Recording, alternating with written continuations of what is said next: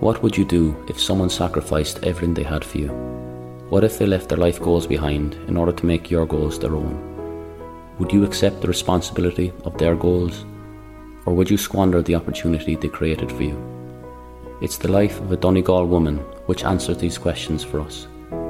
This is her story.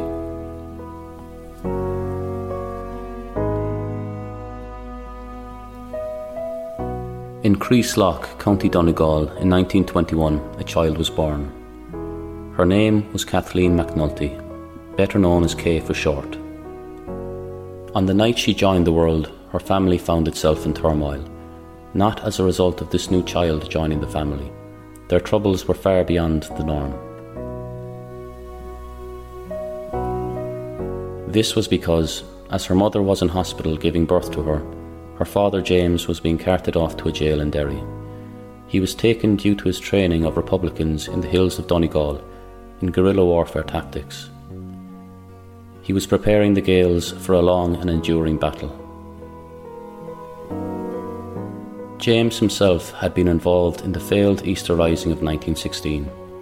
He led a group of 33 men to rebel in Donegal, but due to mixed messaging coming from the capital, their battle never really began until it was already too late. The village in which Kay was born was a Gaeltacht village, and as such, Irish was her first and only language. James had some English due to having lived in America before he returned to Donegal to start his family.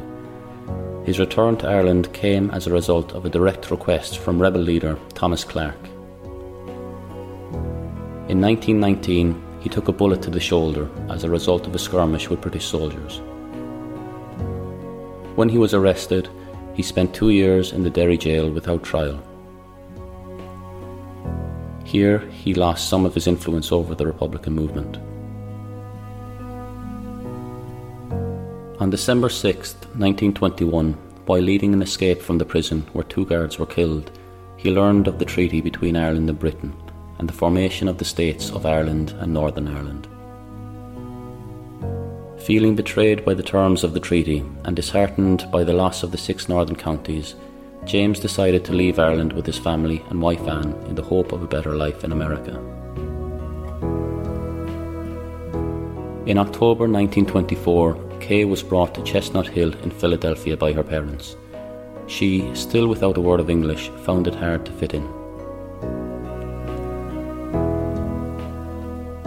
Her parents sent her to the local Catholic school where she began to learn English, but instantly found a great love for mathematics. She kept Irish as her first language, however, thinking always in English and having to translate her thoughts into English.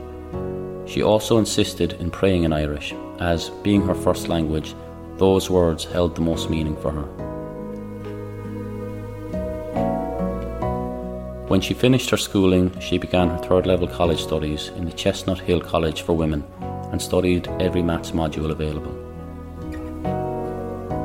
In June 1942, she became one of a very select few women in America with a mathematics degree. Her father, James, was immensely proud of his daughter for what she had achieved. He himself had worked hard as a stonemason to ensure his daughter was able to reach her potential. The skin of his hands was torn and blistered after each day of work, but he never complained, as he saw each tear as a mark of the doors he was helping his daughter to open. As she neared the end of her degree, she began looking for jobs in maths where she could best achieve her potential. She turned down roles teaching maths in schools, as she saw these roles as roles women were forced into to try and stifle their ability. Instead, she looked towards actuarial positions. These roles, however, required a master's degree. This was something out of her reach due to the limited funds her father could gather. Instead, they managed to pool just enough to get her into various business courses to make her more employable and potentially to have her lack of a master's overlooked when she went looking for a role. She did all of this in the last few months of her original degree. James at one stage worked on at least 3 sites at a time during these years to raise funds, an impressive feat for a man aged 52 at the time who wasn't showing any signs of slowing down due to the motivation of his daughter's ability, which was pushing him out the door every morning. 2 weeks after she graduated from college, James was on a well-earned lunch break on site. As he flicked through the papers of the day, he saw an advert in the Philadelphia Inquirer. It was for jobs in the US Civil Service. As all the young men had left for war in Europe, they were looking for women with an ability in maths to work for the US Army to help calculate missile trajectories. He rushed home and threw it on the table. Kay picked it up and rushed out to her two friends, Frances Beales and Josephine Benson. Both had graduated with her with their own maths degrees. A few days later, Kay and Frances met outside the Union League of Philadelphia building for an interview for the role. 1 week later, Kay returned home from lunch with her friend to find her father James in tears in the kitchen. In his hand was a letter. She asked him, "Caratá idulav, Daddy? What is in your hand, Daddy?" "Rinne tue, Mochelin, a rinne tue. You did it, my girl, you did it." She got the job. Kay and her friend Frances were hired as sorts of human computers and were paid $1,620 annually. The pay was relatively low, but Kay was delighted to be using her knowledge of maths and doing something which really mattered and which really made a difference.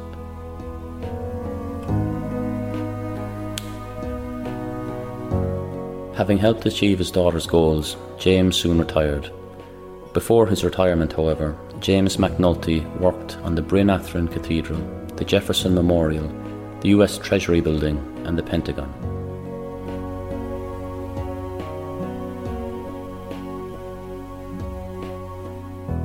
They used massive mechanical calculators and extremely large sheets of columned paper when calculating the missile trajectories.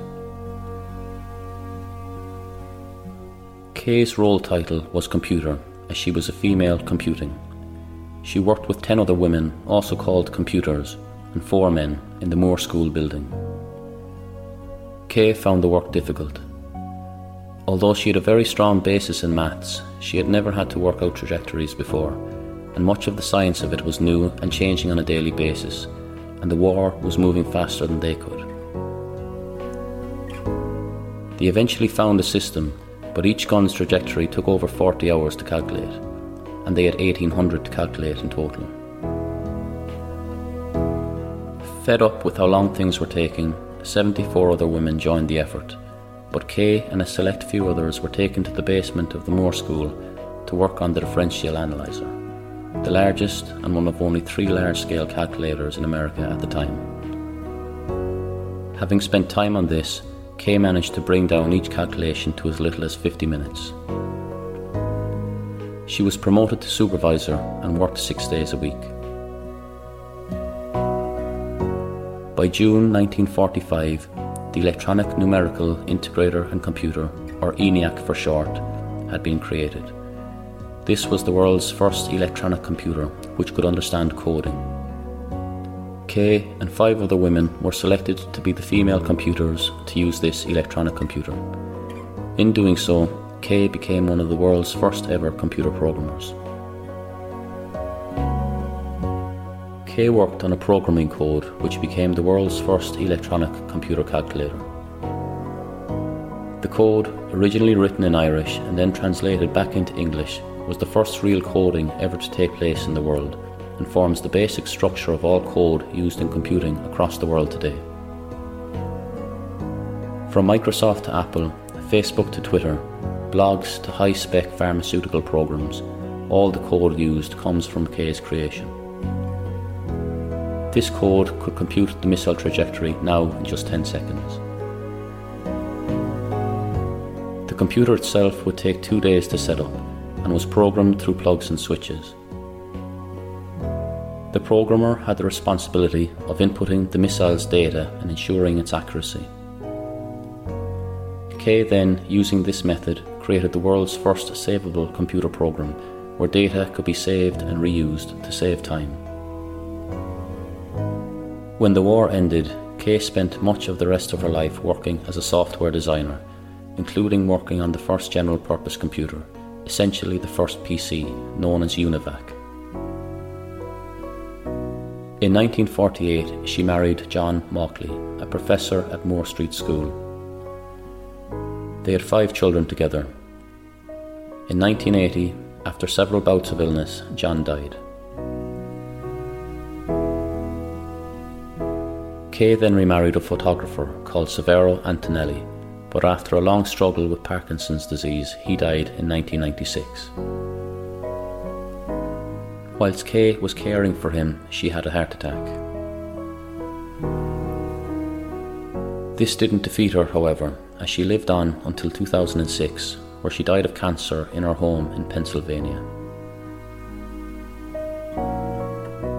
Sworn to secrecy, and due to being a woman, Kay and the other women's roles in ENIAC was hidden from the world for many years. It was not until 1997 that her story was first properly brought to the world.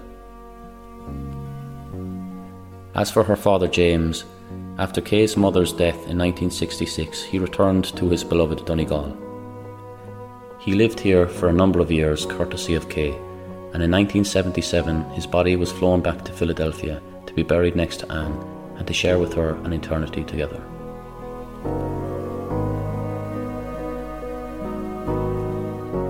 Today's music was written, produced and performed by myself, Ryan O'Halloran. If you want to support this podcast, you can buy us a coffee at www.buymeacoffee.com/We the Irish. We the Irish is an Ireland Loves production. Ryan is Adam Dunn, Gurav Mahagut, Slán Anish.